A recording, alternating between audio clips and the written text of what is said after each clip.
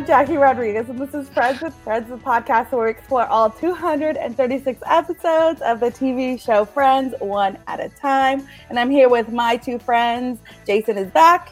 This is Hello. Yep, he's the OG, and Vanessa. Hello, everyone. I like your decor in your background, Vanessa, with the Christmas tree. Very nice. Thank you. Yes, getting into the holiday spirit. Keeping the holiday spirit going. I actually set up my gift wrapping cart last night.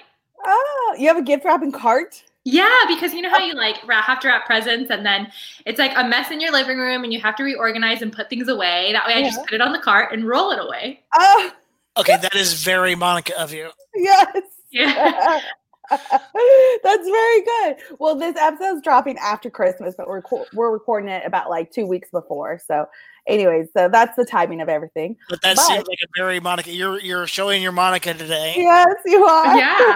I mean, wait until we start talking about her towel organization. Oh my gosh. That's in a few episodes. Oh boy, I can't wait. This episode is the 84th episode, the one with Phoebe's Uterus. It premiered January 8th, 1997 with 23.66 million viewers. Vanessa, want to give us a quick recap? Yep. So in this episode, Phoebe's little brother, Frank Jr., is now married to Alice, and they ask Phoebe for a big wedding gift of life. Joey gets a job as a tour guide at the museum where Ross works, and division in the break room follows. Monica shares with Chandler 7 tips about women's needs. I feel like starting from this episode on, it starts getting better and better. It was a little bit, I don't want to say dull, but a little bit, less interesting to me. But then with these episodes, things started picking up. I agree 100%. I thought this episode it touched me.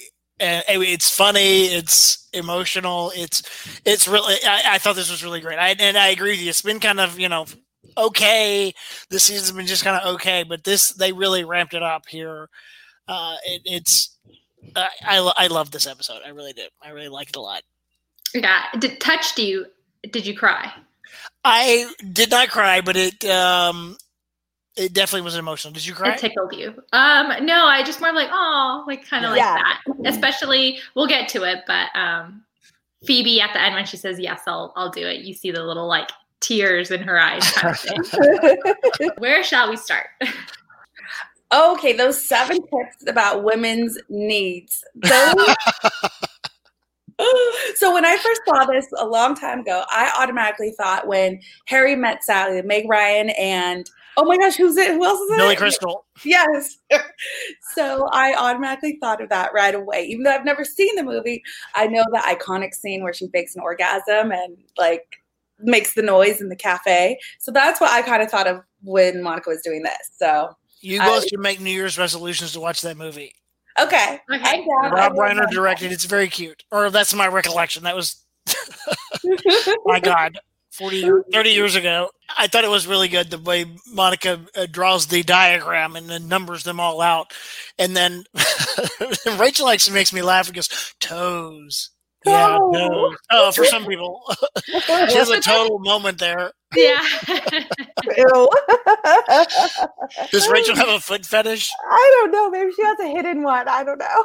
She did. Remember in the one with the beach, she talked about painting Ross's toenails. Yeah, it's true. Interesting. That's true. And then with this scene too, so I also noticed when I started watching Friends on streaming, because I did it initially on DVD, after that scene, they each leave into their own bedrooms, Rachel and Monica, and then Chandler goes to the bathroom.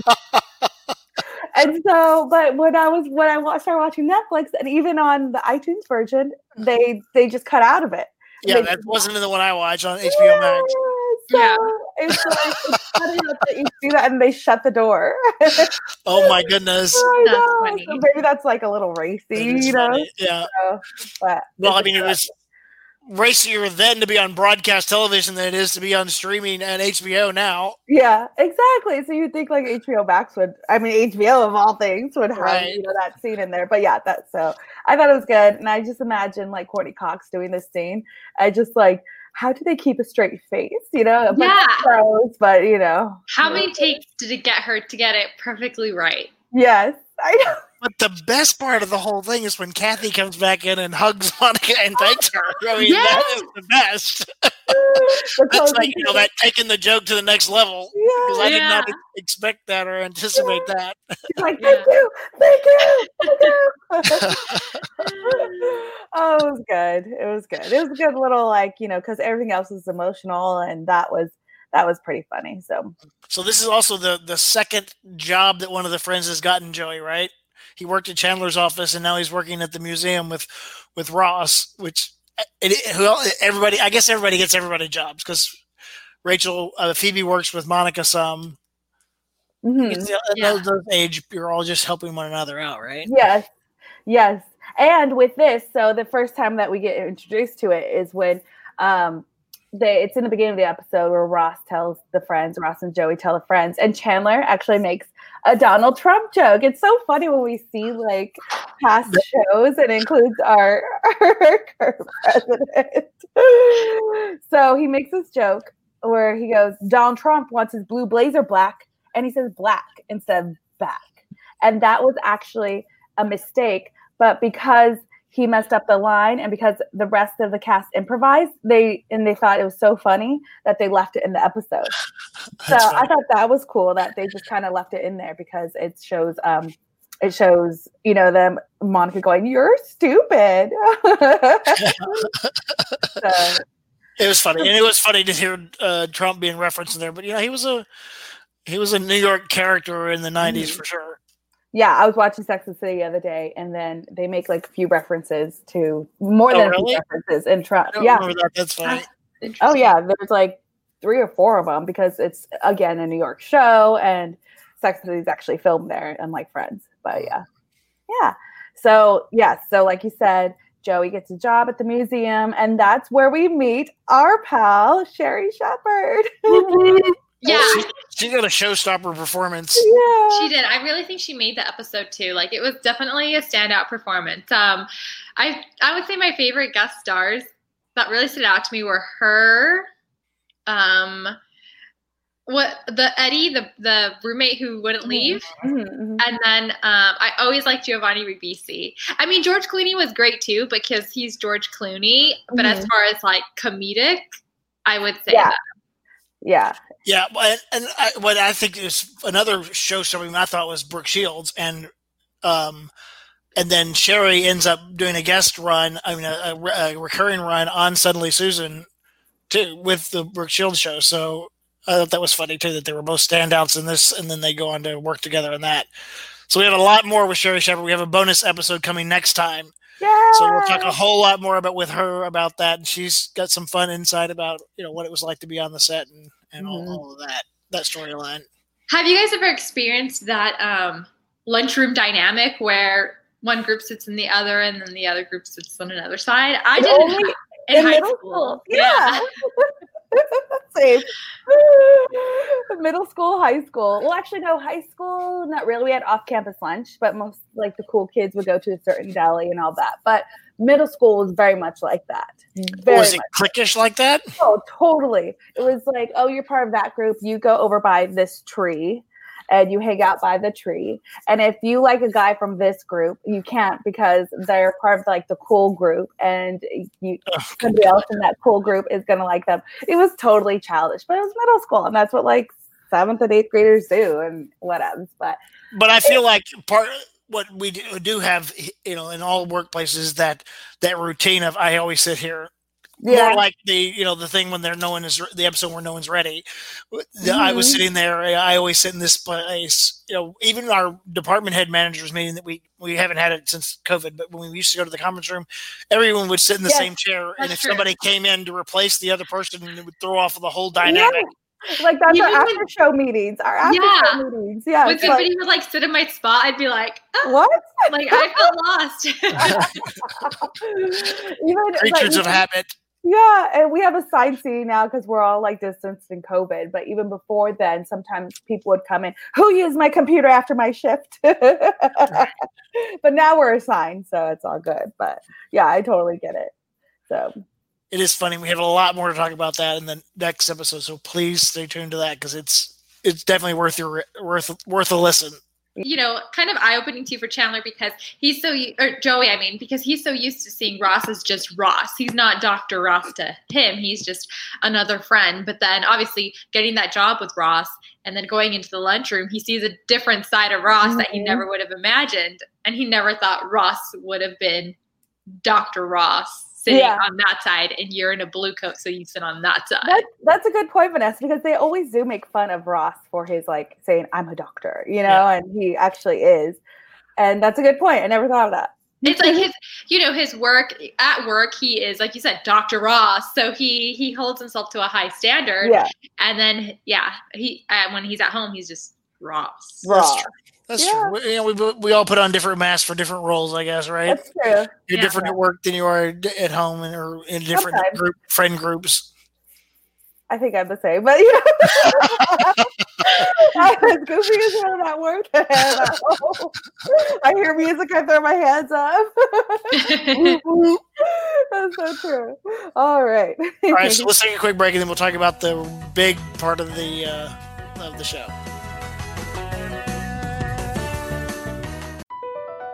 Across America, BP supports more than 275,000 jobs to keep energy flowing. Jobs like updating turbines at one of our Indiana wind farms and producing more oil and gas with fewer operational emissions in the Gulf of Mexico. It's and, not or. See what doing both means for energy nationwide at bp.com/investing in America.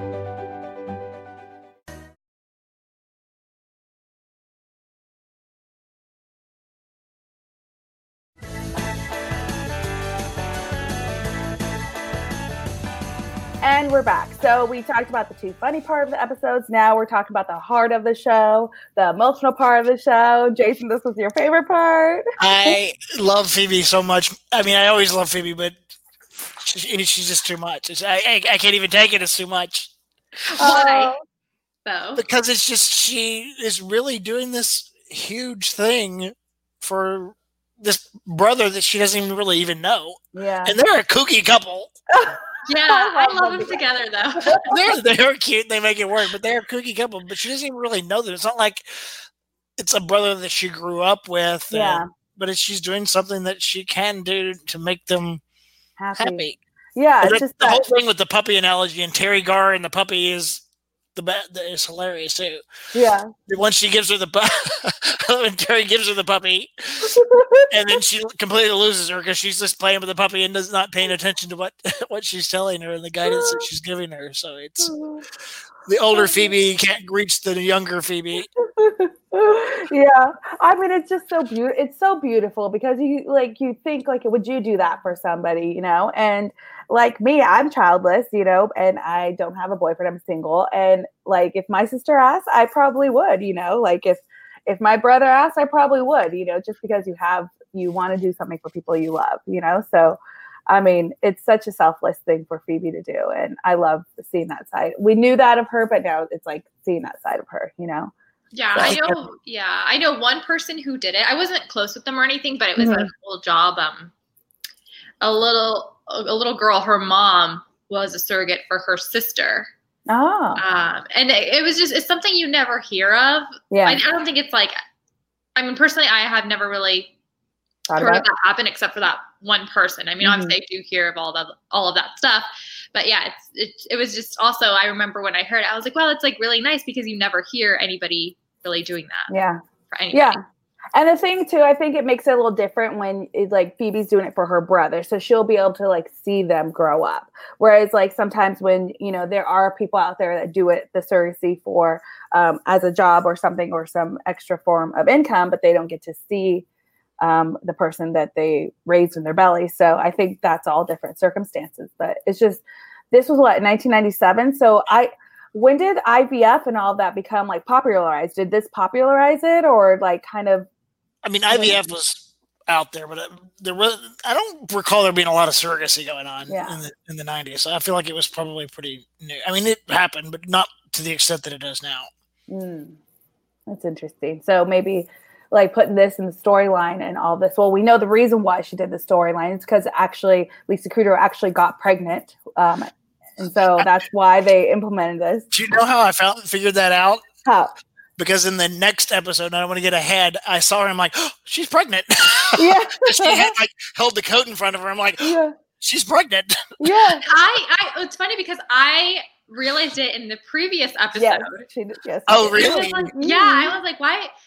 Like the placement is not right. Like I just knew, and because she was holding like a magazine with a pig on it. Then she kept having the guitar on her, and like she was very slouchy. So I just that's funny because I didn't. She's holding a jacket in front of her belly on the neck in the next episode.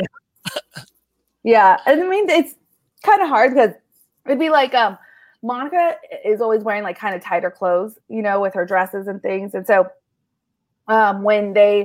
when they're hiding Phoebe, she's always kind of in those like loose clothes anyway. So it is kind of hard to catch, like her style is kind of like that boho chic. And so, and I like how they just introduced this and kind of took like maybe like, not popularized, but like, it's okay to have surrogacy, IVF and all of that, and made that the storyline. And I like how they just kind of made it like kind of kooky with like the brother and the wife. So this was certainly the unexpected way they could have gone. It could have gone in any number of ways. Mm-hmm. She could have just disappeared for part of the season 2. I mean, that certainly has happened on other shows. Yeah, or cut the season shorter, like they did that again. Sorry to bring it back to Sex and the City, but they did that in Sex and the City. They cut a season in half. So when Sarah Jessica Parker, and Sarah Jessica Parker gets pregnant and they cut a season in half, and because it's not going to fit into the Carrie Bradshaw storyline, and so they just did that.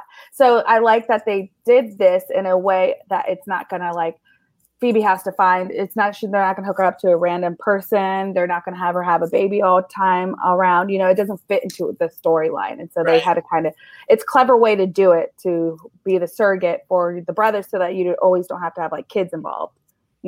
So. Yeah, but it was just so sweet too, like seeing, Lisa Kudrow or Phoebe, telling them, I'm gonna do it, and it's like there were tears in her eyes or like around her face. I don't know if you guys noticed. No, I didn't notice. Like I don't know if she was crying before that, like in a different take, or like what prompted that. I'm sure maybe just the happiness and surrounding like a storyline. Maybe she knew someone personally who was going through it. Or she's a mom herself. Yeah. She's pregnant too, yeah. Yeah, it's like the pregnancy hormones, if you get them. I mean, none of us have been pregnant here, so. But not me. I mean, when she sees how happy they are with the puppy, and she goes, "Oh, you can have it," and then that's when she decides. I mean, that moment that whole analogy was really good and very impactful. When she sees the joy and then like knows that she can give them something that they can't get anywhere else but from her. It's super, super sweet. It's so beautiful. It's so beautiful. It's just like it tugs at your heart. You're like, oh. But I do still get chills when she decides and they all hug each other. I still get the chills. Like this whole storyline. I love it. So I love it too. Yeah. Yeah. Yep. Did you guys have any favorite lines? I had a few. One was the whole 7 thing, the whole analogy thing. The other one was one of Sherry Shepherd's lines where she goes, "I'm Rhonda and these aren't real." And I also liked Ross's speech in the cafeteria. Mm-hmm. And Joey stands up and he says, "I will sit with you, Dr. Geller." Oh, it's like the "I have a dream" speech. Yeah. That was good. There was a lot to pick from in this episode.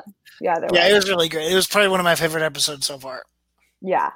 Yeah, it's very good. Did you have any favorite lines? I'm with you. That whole confessional in the cafeteria, that was really good. Mm-hmm. Really funny. And then Rhonda they're telling you kind of serious things, then she just makes it funny. Yes, she does, and delivers it so well. So she'll talk about that in the next episode too. So, and speaking of the next episode, like you said, we have Sherry Shepherd with us. It's a special bonus episode. She kind of gives us a lowdown of what it was like to walk onto the Friends set, get the role, and then surprisingly what happened afterwards as well, who she worked for. So she'll talk with us all about that. Yeah.